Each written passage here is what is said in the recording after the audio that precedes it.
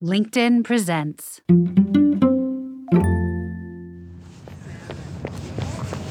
I'm Rufus Griscom, and this is The Next Big Idea. Today, you get about 4,000 weeks on Earth. The big question is, how will you spend them? I'm a runner. I have been all my life. I find it's the most time-efficient way to clear my head, reinvigorate my body and mind, all in 25 minutes door to door. Few activities have given me such solace, such a pleasant distraction from the hubbub of my thoughts, the hectic fever of my days. Sometimes, though, when I'm out here in the cold, feet stomping, knees complaining, lungs burning, I wonder, why am I doing this to myself? I used to shoo away such thoughts and pick up the pace, telling myself that with a little focus, I can get under an 8-minute mile, prepare for that next 5K. But these days, I'm trying something different. When I stop having fun, I stop running. Or at the very least, I slow down, catch my breath, because yes, long-term gains are important, but should they always come at the expense of enjoying the here and now? Hang on a sec.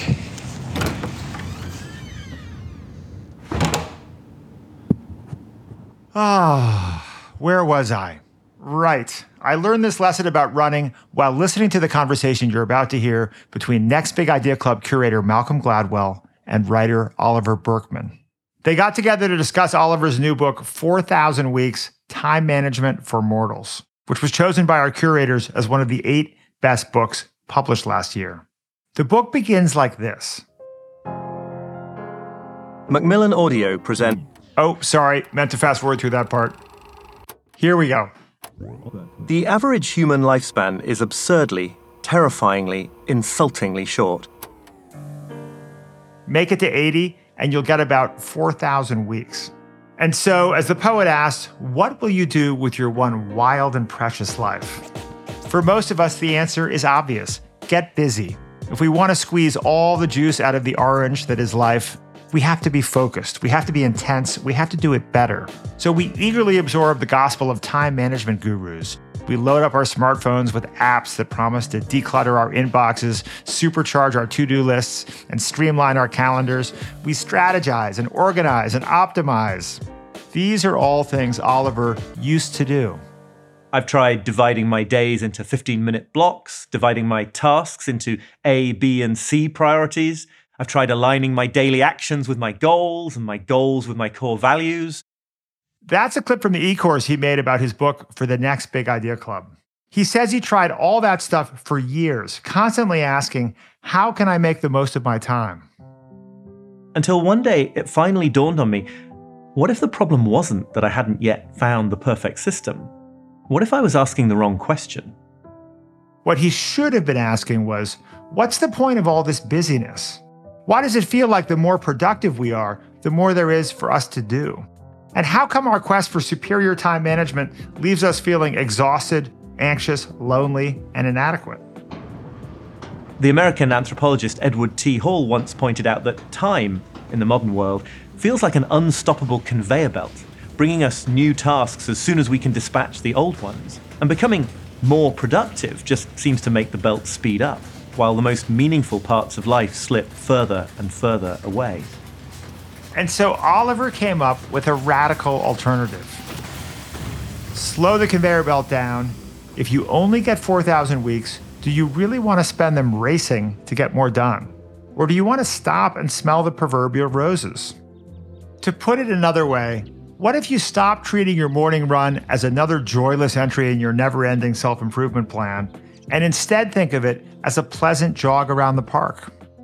Oliver's thesis is that the finitude of our time on Earth forces us to embrace our limitations and make meaning where we can. We're never going to get it all done. What's more, a lot of it isn't even worth doing. So maybe the best time management hack of all is to stop hacking and start living. Stop chasing pointless productivity and start focusing on what really matters, the things that bring us a joyful sense of purpose. Maybe then, when we reach the end of the line, we can look back on our 4,000 weeks and know they were well spent.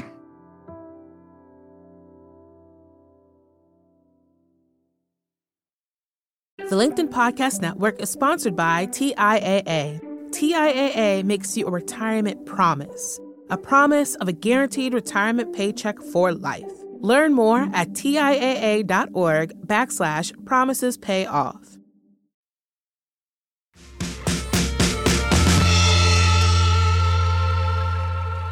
Hello, everyone. I'm Malcolm Gladwell with the Next Big Idea Club, and I am talking today to Oliver Burkeman.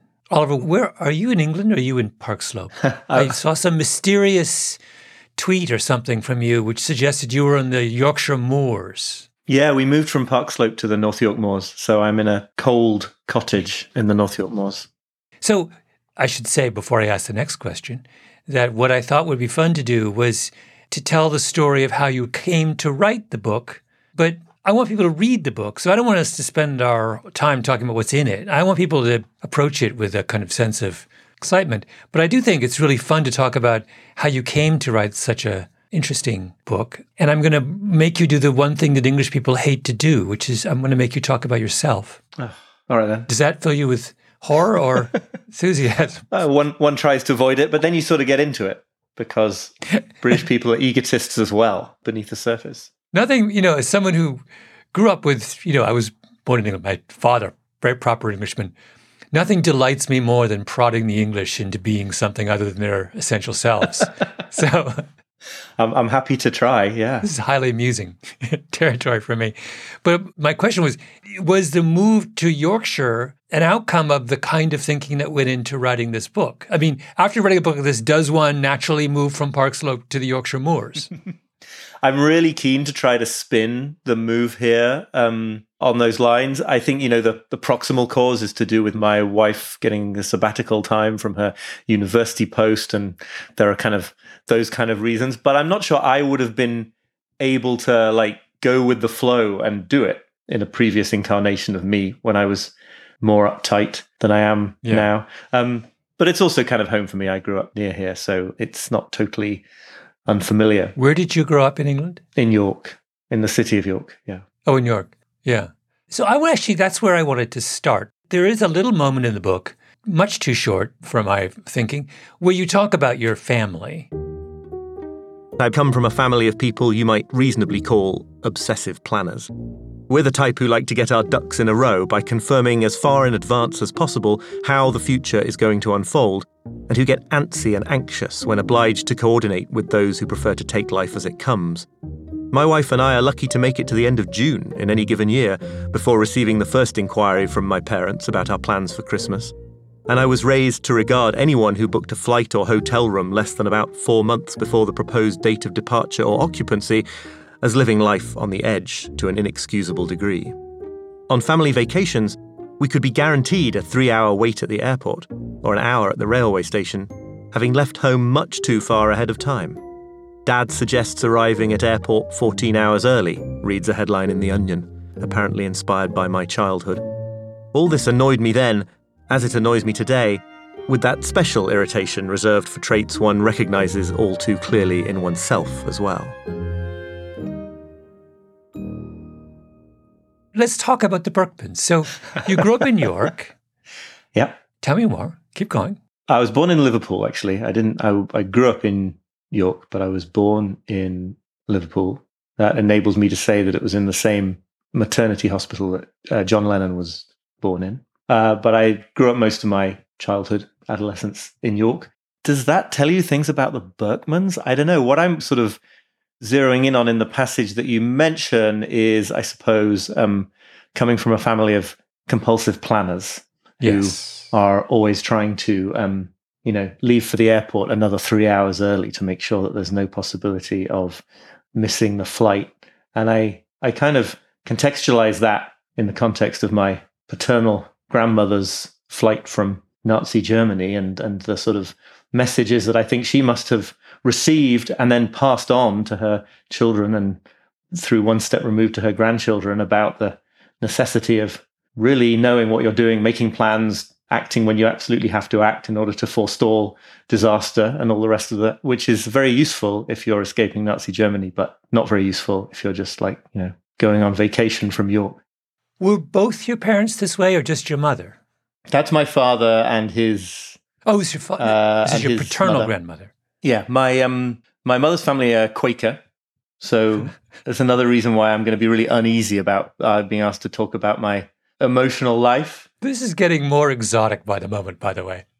Yeah, that's the mix. Quaker. But wait, you haven't answered the question. Was your mother as neurotic as your father about planning and... My father is very much alive, thriving, and sometimes hears conversations where I'm talking to people about his neuroses, so I feel like I need to backpedal a little bit. But no, I think that anxiety about time and doing things at the right time and things like that is more on his side of the family. I just have never really deeply thought about... I've thought about my background and my childhood and all these kind of therapy-ish questions, but it's hard for me to see, where the specific influences come from in terms of Jewishness or Quakerness and things like that. You're gonna have to ask me another question and see if I can. Oliver, you literally wrote a book where you clearly read in depth 100 of the most interesting philosophical books of the last 100 years, and yet when I ask you a simple question about your parents, you're at a loss. This is the most English thing I've ever. This is fantastic. This is like. What's the question? Now I love it that you're getting all riled up about this. No, my question is, so here you are. For those of you listening to this conversation, Oliver has written what I think it's safe to say is an absolutely fascinating book on this question of our relationship to time and how we ought to organize our life around our anxieties about the passage of time and the weight of our obligations and such. And it's a book that, to my mind, demands some interrogation of its origins. It's not like you were doing a biography of Winston Churchill. If you were doing a biography of Winston Churchill, it wouldn't matter who your parents were, right? But in midlife, you've written this very deeply engrossing philosophical thing on some of the most fundamental questions about how you want to live your life. And so I want to know more. I want to know how you got there. And so I want to start with your parents. Yeah. So I'll try and work backwards. The place in all this subject matter where I really do think about my own psychology and the kind of person that I am is in having really, I think, since I was small enough to remember this kind of desire to get a handle on time, I don't want to say to stop time slipping through one's fingers because it's not quite that, but this idea that one ought to be using time in a productive way, and that there was some sort of implicit endpoint here that you might get to a point where you were being so productive and sort of dutiful in your use of time that you had somehow justified your existence on the planet. When I talk about it in those terms, it strikes me as sort of Calvinist in a way, that kind of idea, which is not quite the same as the Quaker influence on me, but certainly this idea that one has some sort of a responsibility to use time well, which on the one hand, the book is about, but I hope in a way it's totally in opposition to that kind of idea of sort of feeling the need to maximize, to wring everything you can out of your time.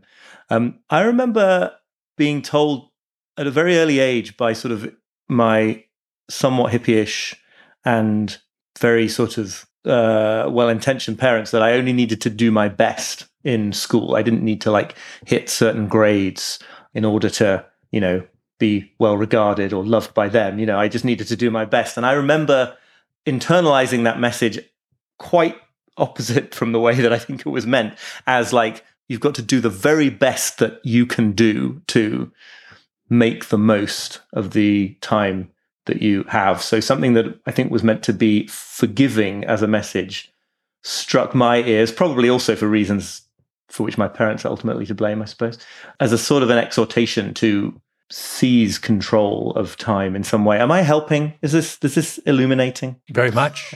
No, this is interesting. So you're saying that the origins of your interest in this question go very deep. So, you and I are both writers. I'm a little older than you. I also come from a culturally mixed parents. I had none of these anxieties as a child. None whatsoever. So what you're describing is not something that every child has. It's quite, I dare say it's a little unusual to have that kind of that feeling that even as a child, you had a feeling that you had this obligation to be a kind of effective steward of your energies? Yeah, that's a good way of putting it, because I already realized as soon as it came out of my mouth that it sounded like I was, trying to get enormous amounts of work done as a 5-year-old or something. That would not be true. But yeah, something about the relationship to time being one that involved duties of some sort or obligations of some sort. That's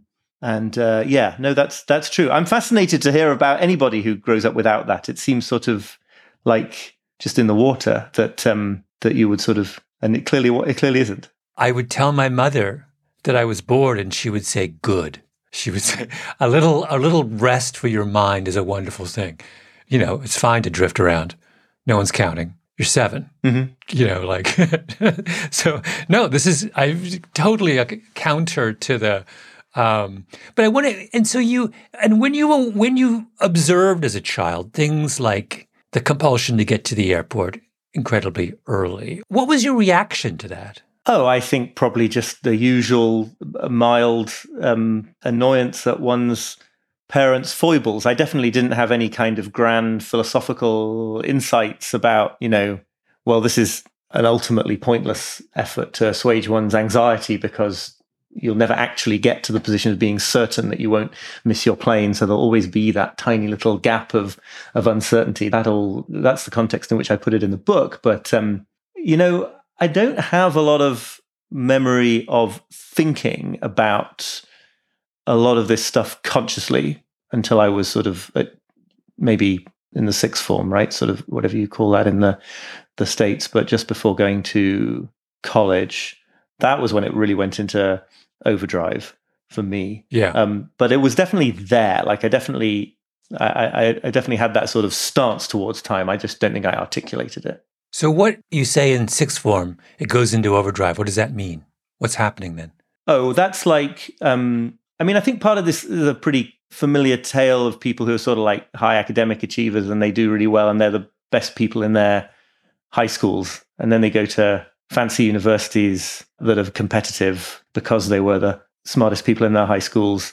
And then it's really terrifying because suddenly everybody is as good or much better than you or you think they are. And at that sort of juncture, that was when I really remember getting stuck into the idea that, scheduling out my days and figuring out my exam preparation timetables in exactly the right way was utterly essential because I just needed to be able to keep my head above water in this slightly terrifying environment of Cambridge University, where everybody seemed to be much more confident than I was, although I don't think they were on the inside, and I probably looked perfectly confident on the outside. But even there, though, there's a variety of responses one can have in that situation.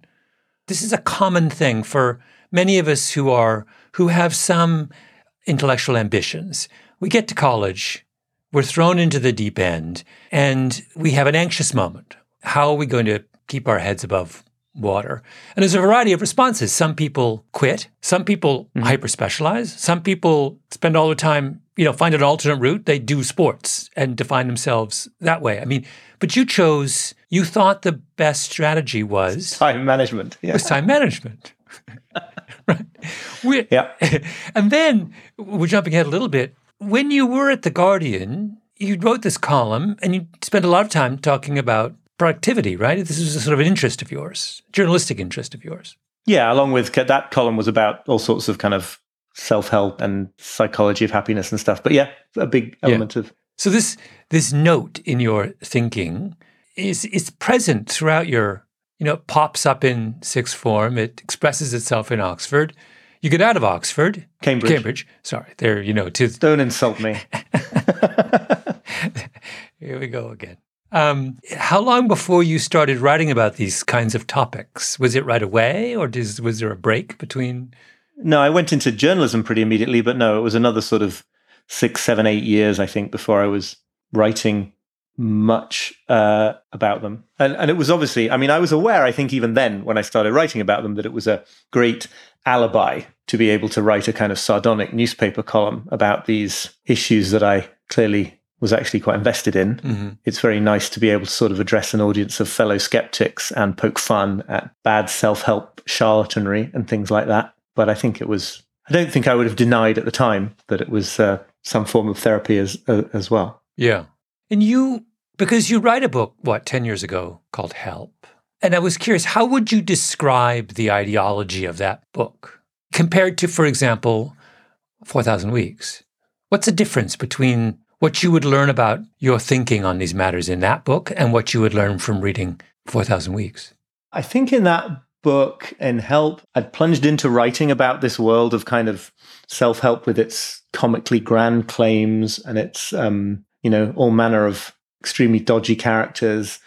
And I'd sort of salvaged this idea that most of these grand claims were nonsense, but that there are things you can hope to do to quote the subtitle of Help, to become slightly happier and get a bit more done.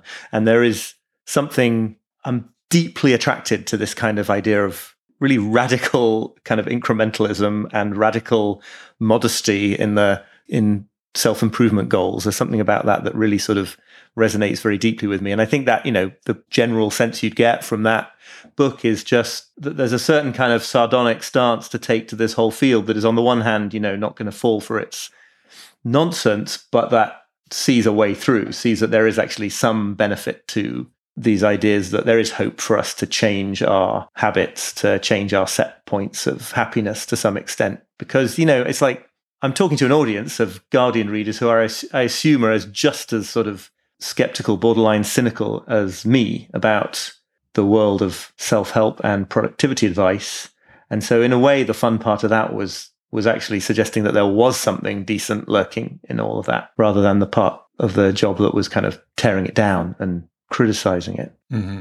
Your objection at that point to the self-help industry is simply that their claims are exaggerated. You think they overpromise. Is that what? Well, what emerged and was emerging, I guess, I haven't really thought about it in these terms, but I guess what was emerging that would come clearer into my next book, The Antidote, is that it's not just a sort of grandiosity of the claims made. It's also a kind of overall orientation towards focusing on, positive thinking, trying to make yourself maximally happy, trying to eradicate negative experiences, trying to sort of make fresh starts. I think that's a big sort of theme in a lot of this idea that you could sort of leave your whole past self behind and sort of launch a new you, which I think I'd probably tried to do every week and a half for many years of my life, and was at that point seeing through the deceptions of.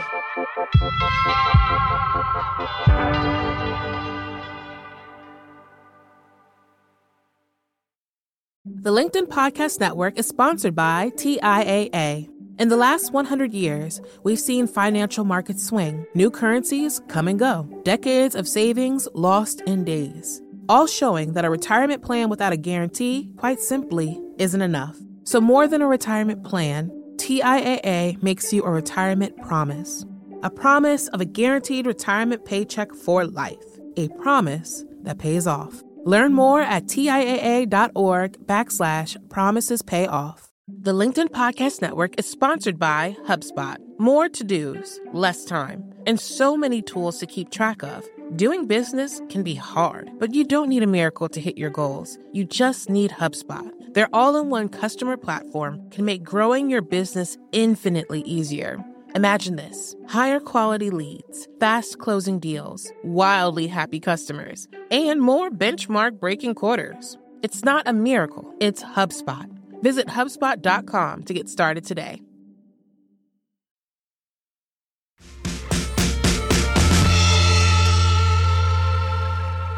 There was a period in your life when you feel you were complicit in all of this. You were a willing subject for the grandiosity of the self-help movement?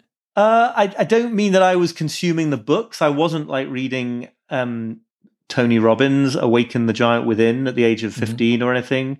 No, I mean that what I was doing in my life was chasing a kind of a illusion that I think a lot of that culture does encourage people to chase. So this is the idea that that sort of from now on, you're going to have these very good habits. You're going to sort of organize your time or your physical stuff or whatever in a way that is going to be like, okay, from now on, life is going to function properly.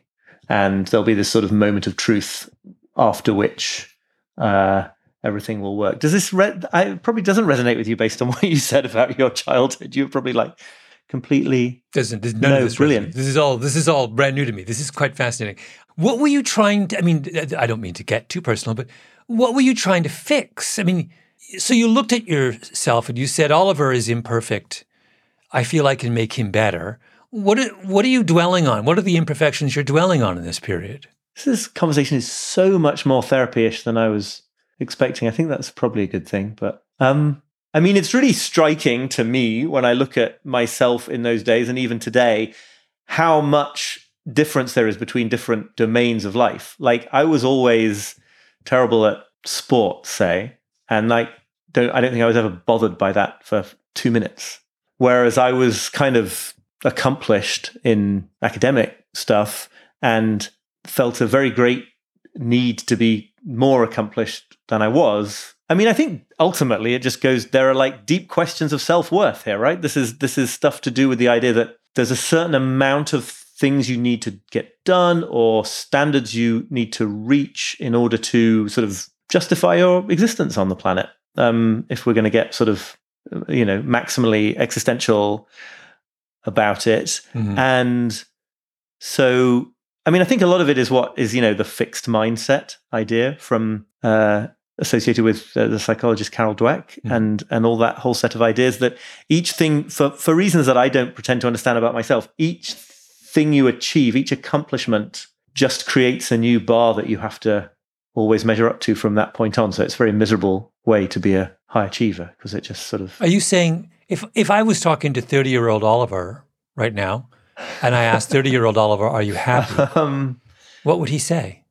I might have said that I was, but I think that the honest response would have been that I was very close to the point where I was going to be happy, that I just sort of had to clear through a certain amount of outstanding tasks that I had to do, or I needed to sort out a couple of areas of my life. I had to sort of, get back in the habit of exercising or get back in touch with certain old friends. It could be a million different things, but that I was, I almost had everything in working order, but not quite. That's a very familiar feeling to me, going back a long way, that it would just need one more push of self-discipline or a few more hours in the day. It's an effort-based notion of where self-actualization lies. If you try harder and are just more efficient about it or more skillful in your self-management, you'll get there. That's the kind of implicit notion there. There's a very grand thought about oneself in a way, right? Which is that this dominant position of having everything sorted out is within reach. It's just a question of intellectualizing your way to the right system for doing it. And you could well imagine someone more realistic sort of never having the thought in the first place that they were ever going to be capable of like getting their life sorted out or meeting all the demands that were made of them or keeping their inbox clear from day to day. They just wouldn't be on the cards to begin with. And then I guess you probably do get people who think that through sheer force of personality or something, they can do that just through being sort of brilliant. But I was definitely a person who thought I could do it, but only once I discovered the right system for doing it. Yeah. It sounds tragic and when it comes out of my mouth. I asked this question solely because there was a point when I thought to myself, oh, was Oliver really unhappy? I began to worry about you, that this book it seemed to me like there's a reading of this book that 4,000 Weeks was born in out of a great deal of pain and discomfort with the way, like what you're describing in the book is something that I feel like almost all of us experience in the modern world, the tyranny of these rising obligations, the addiction to our cults of self-improvement, the stranglehold of the iPhone on our, I could go on, right? All these kinds of things. Mm-hmm. But what was interesting to me reading the book was, I was like, okay, I recognize that in myself, but I don't recognize the unhappiness part. It just seems to me like, I look at my parents, they just had a different set of anxieties. I don't think their anxieties were less than mine. And my grandparents had their own. I sort of think of it all as, my interpretation of it is that what I'm going through is just normal. It's just a 21st century version of the same thing that my great-great-grandparents went through in the 19th century. Whereas with you, I felt like you felt that there was something genuinely toxic about modernity that was causing people like you, Oliver, to put you in a position of genuine crisis. Am I overreading things? No, I don't think so. I mean, I'm not sure I would frame it in the terms you put it at the very end. I don't know that there is something sort of irredeemably toxic in modernity that is the cause of all this. But yeah, I mean, it is if you're on this treadmill in a way that you, to any extent, identify your self-worth with it, and it sounds like that from what you're saying, that's a very, very low, you're on the very, very low end of have any such link in your mind between your sort of worth as a human and your ability to navigate this and to sort of stay on top of things in this crazy situation. But if you do have that kind of linkage, then it is a kind of, I mean, I don't think most of the time that I was most deeply in this mindset, I would have described myself as very, very sad, but it's certainly not a happy way to live. It's certainly a kind of an anxious way to live that places happiness and fulfillment and a sense of peace of mind always in the future and never where you are right now. I'm very happy for you to carry on therapizing me, and I don't want to be guilty of trying to like Britishly throw the ball back into your court. But the thought that occurs to me that's so fascinating is like, I find it really hard to believe that anybody doesn't feel some dose of this today. And I find it especially hard to believe of sort of exceptionally high achieving, accomplished people like you, right? Because it's almost like, what would be the motivation to have written all the books that you've written and to have done all the other, created all the other content? I'm sure that's a terrible way to put it, you know what I mean? But, podcasts, audiobooks and everything else. What would be the motivation to have got onto that escalator in the first place if you were just completely relaxed about your relationship to the world, which is obviously a terrible thing to say because the answer could just be the joy of creative expression. And obviously it should be. And maybe it was in your case. Well, I suspect it's because I may have inherited from my own parents something that fits very much in the theme of your book that I don't think, maybe I'm wrong, I don't think of either of my parents as being future-oriented. They were people, we never discussed tomorrow. We only ever discussed today. And I never think about tomorrow, really, not much.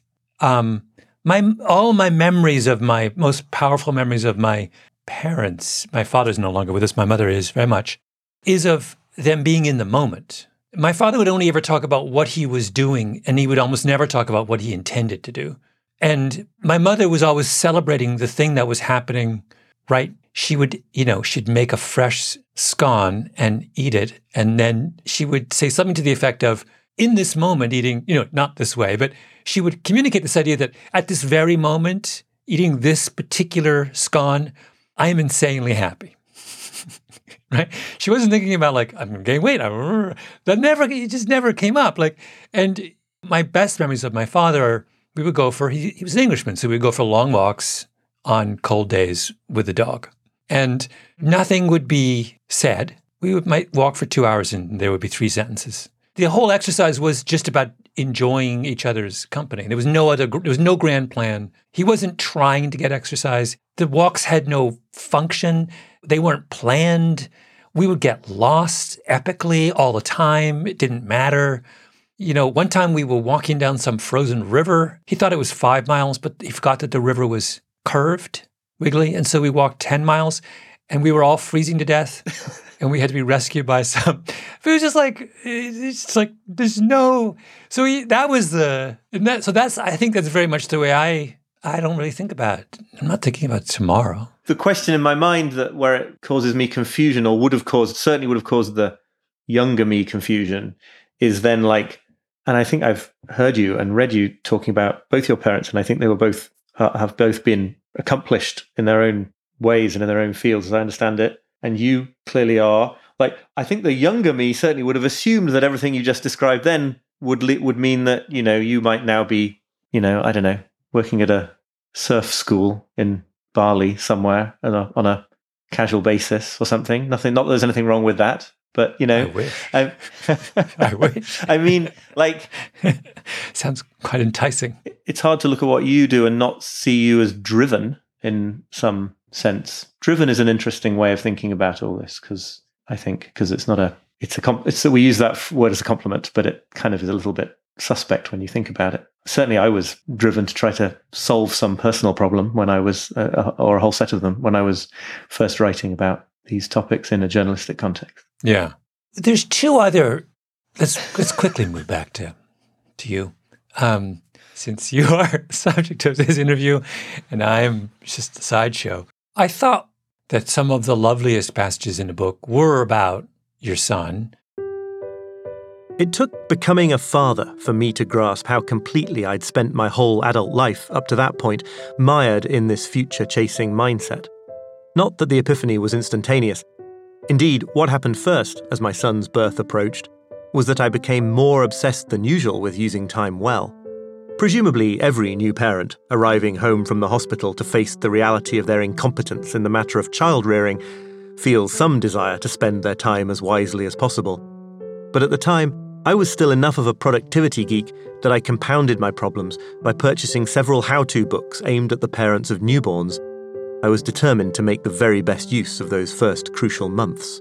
I wanted to know that I was doing whatever was required to obtain optimal future results in the domain of child-rearing. Except, this now began to seem to me like an astoundingly perverse way to approach spending time with a newborn. Obviously, it mattered to keep half an eye on the future, but my son was here now, and he would be 0 years old for only 1 year, and I came to realize that I didn't want to squander these days of his actual existence by focusing solely on how best to use them for the sake of his future one. He was sheer presence, participating unconditionally in the moment in which he found himself, and I wanted to join him in it. When you use a child, a baby, to illustrate, you use that lovely phrase from Adam Gopnik, causal catastrophe. Actually, when Adam Gopnik uses that phrase, what does he mean? Describe the meaning of that notion for a moment, because I want to dwell on this, because I think it's a beautiful way to understand a central message of the book. He's talking very specifically about raising children, and he's criticizing the idea that the measure of a good or a bad parent-child relationship, a good or a bad moment of a child's life, a good or a bad parenting technique, whatever that is, he's criticizing the idea that these should all be measured on the basis of whether they produce good adults at the end of the process, whether they lead to future older people who are better or worse for that relationship or that experience or that parenting approach. And he sort of says, at first it seems obvious that could be the only measure of these things, but when you think about it, it sort of completely neglects the real present moment. And I think this is his example. I've certainly claimed that it's his example, that, on the one hand, the question of whether you should allow your 11-year-old child to play violent video games gets bound up in these questions of like, how good is the research, and does it suggest that kids who play violent video games will be violent or, in other ways troubled in later life? But it could be the case that the answer to that was absolutely not, that there was nothing in later life that was sort of negative associated with that.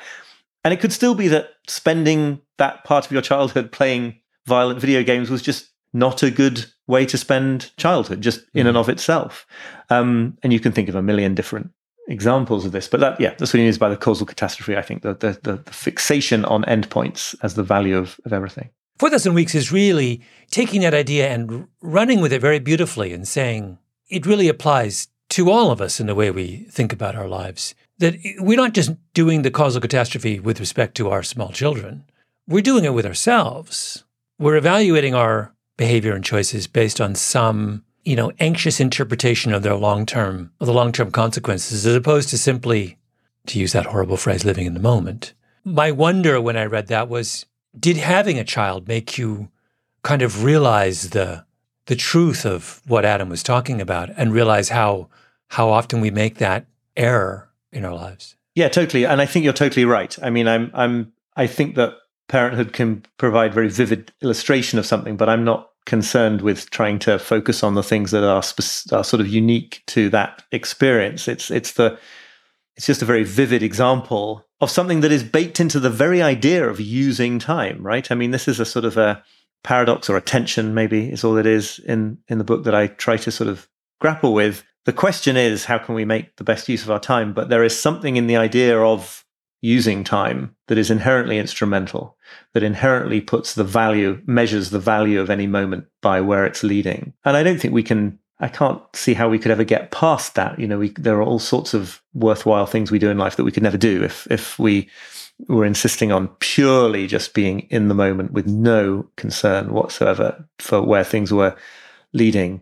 But that particular kind of anxiety that I am deeply familiar with, that says that you're heading somewhere and you can get there. It's not guaranteed that you'll get there. You'll need to use lots of discipline and the right systems and methods to get there, but you will be able to get there. And then, then there'll be peace of mind, then there'll be plain sailing. I think that I probably feel it a little more acutely than lots of people, but I think that is sort of deeply baked in to our culture in all sorts of contexts.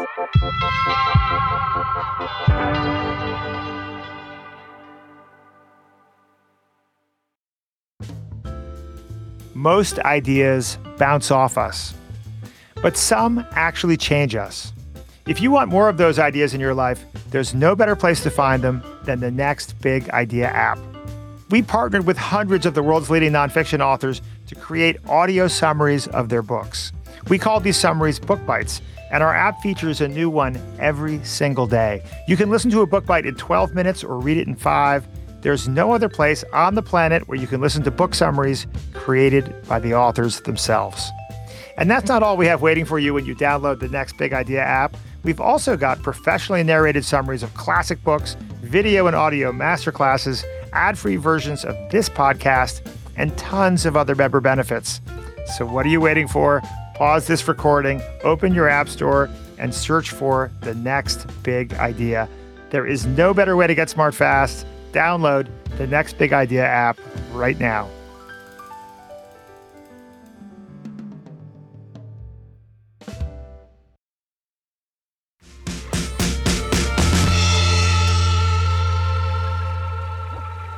Reading your book made me think a lot about, I'm a runner. Yeah. Fairly serious runner. And runners, we're always having a version of this exact same discussion, because the great mistake that people make when they would like to be competitive runners is that they think of the daily running that you do, the training that you do, strictly in terms of preparation for some future race or performance. And as a result, you lose sight of why you became a runner in the first place, right? You forget that, the joy of just going for a run is why that's what attracted you as a 7-year-old. Then you wake up and you're 50, and every step you take on a Tuesday evening on your run around the park is simply seen as preparation for the race you're going to do in 3 months. And you've just now destroyed this beautiful thing that you had. I was reading on these running message boards. I was reading this morning about someone was giving advice to people who are starting out in running, and it was the best advice was, if you're running and you're not enjoying it, stop.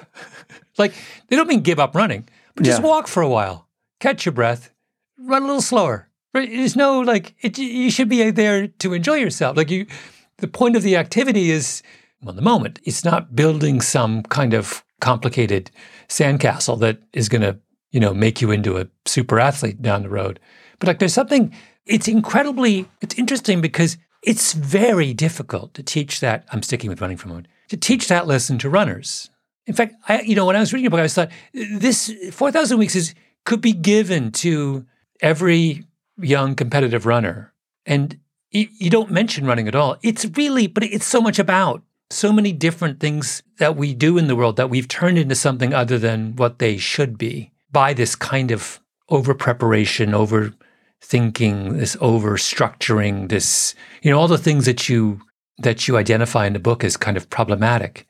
Part of me wanted you to do a kind of sequel, part 2 for young athletes. Well, I'd be very happy if a copy of it was put into the hands of every young competitive runner in America, but I'm not sure I should be writing from a sports psychology perspective. No, but I think that there's an important distinction that I want to make there between, I mean, I totally think the joy of competition is a real thing and a real value as well, despite being raised as a Quaker on like cooperative board games where nobody wins.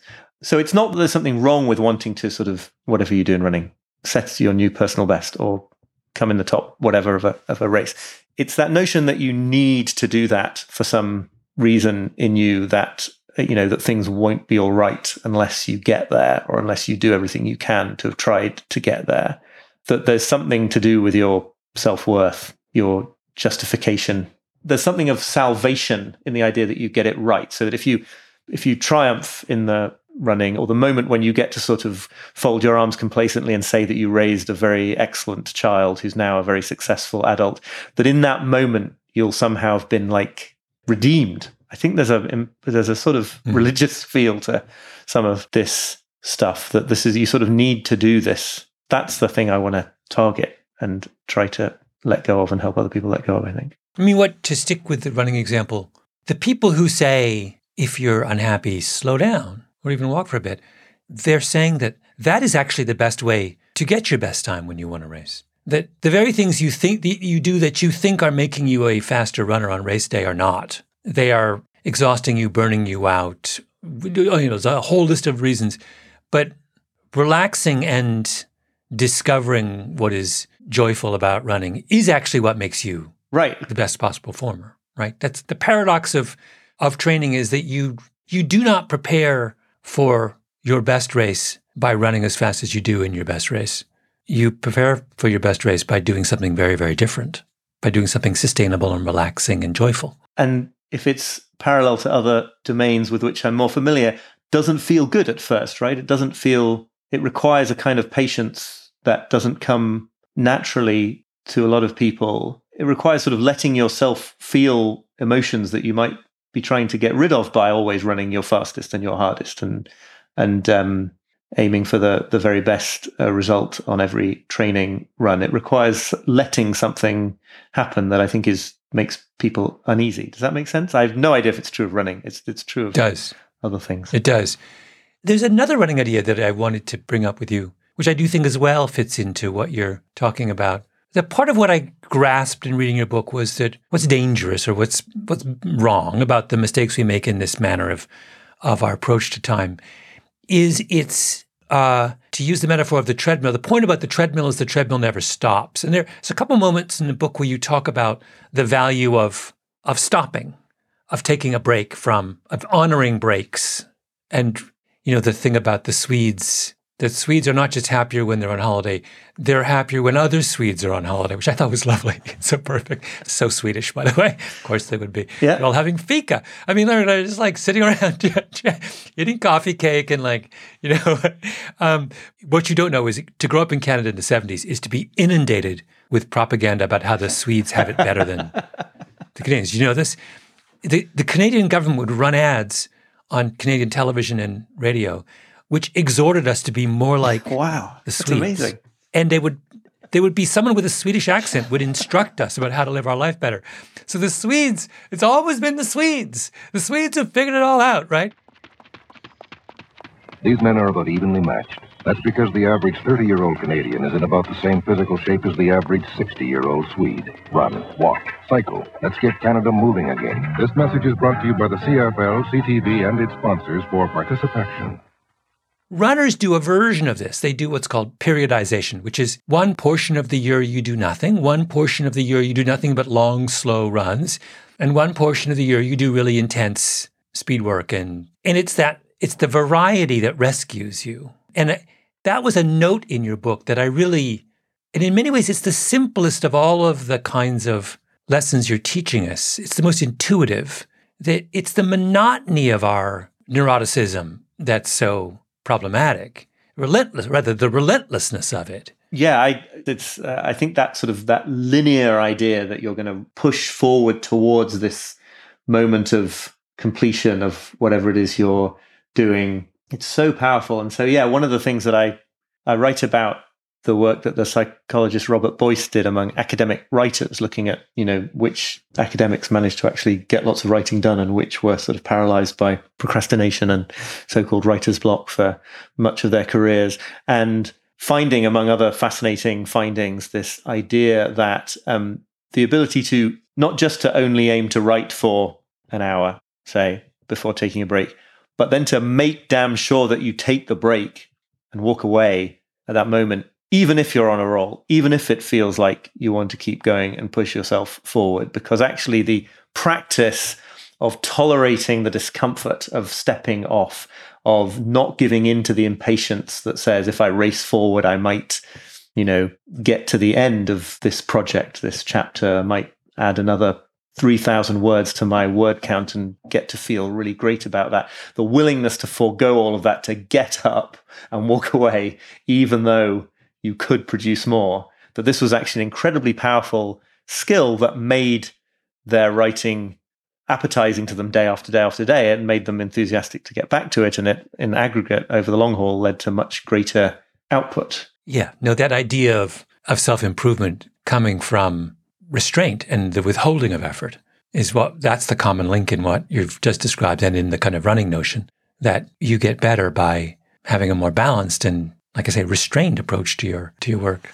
Oliver, this is, I hope what we've done is given people a taste of why this book is it's really engrossing. There's so many ideas that prompt reflection. I found myself stopping. I would read a little bit, then I would stop because there was so much to think about. It's really a remarkable and lovely little book that I profoundly enjoyed. And my hat is off to you. I hope it's made me slightly better at making my way in the world. It doesn't sound like you needed the assistance, but I don't know. We all need a little bit of I'm incredibly honored. Obviously, it means an enormous amount coming from you. So thank you very, very much indeed. Yes. So to all those listening, 4,000 Weeks, I cannot encourage you to read this more strongly. And from all of us at the Next Big Idea Club, thank you for taking the time, Oliver, and take a long walk on the moors for me. I'm sorry I'm not walking with you. Thank you. I'll do that. Thank you. Okay. Bye-bye.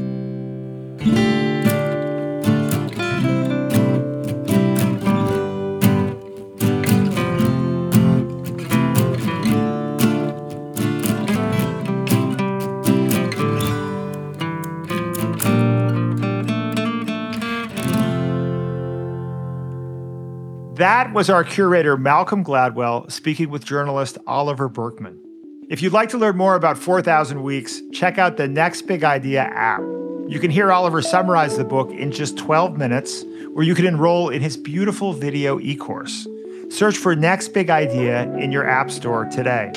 And when you're done, you might want to order a copy of 4,000 Weeks, Time Management for Mortals. I love the subtitle. It's more than an advice book. It's beautifully written and closer to a work of philosophy than self-help. I think you'll like it. If you enjoyed this episode, please leave us a rating and a review. If you did not enjoy this episode, no need to leave a rating, but you can email us at podcast@nextbigideaclub.com. We'd love to hear from you. Our show today was written and produced by Caleb Bissinger. Our executive producer is Michael Kovnat. Sound design by Woodlands Audio. The folks at LinkedIn are our time management gurus. I'm your host, Rufus Griscom. See you next week.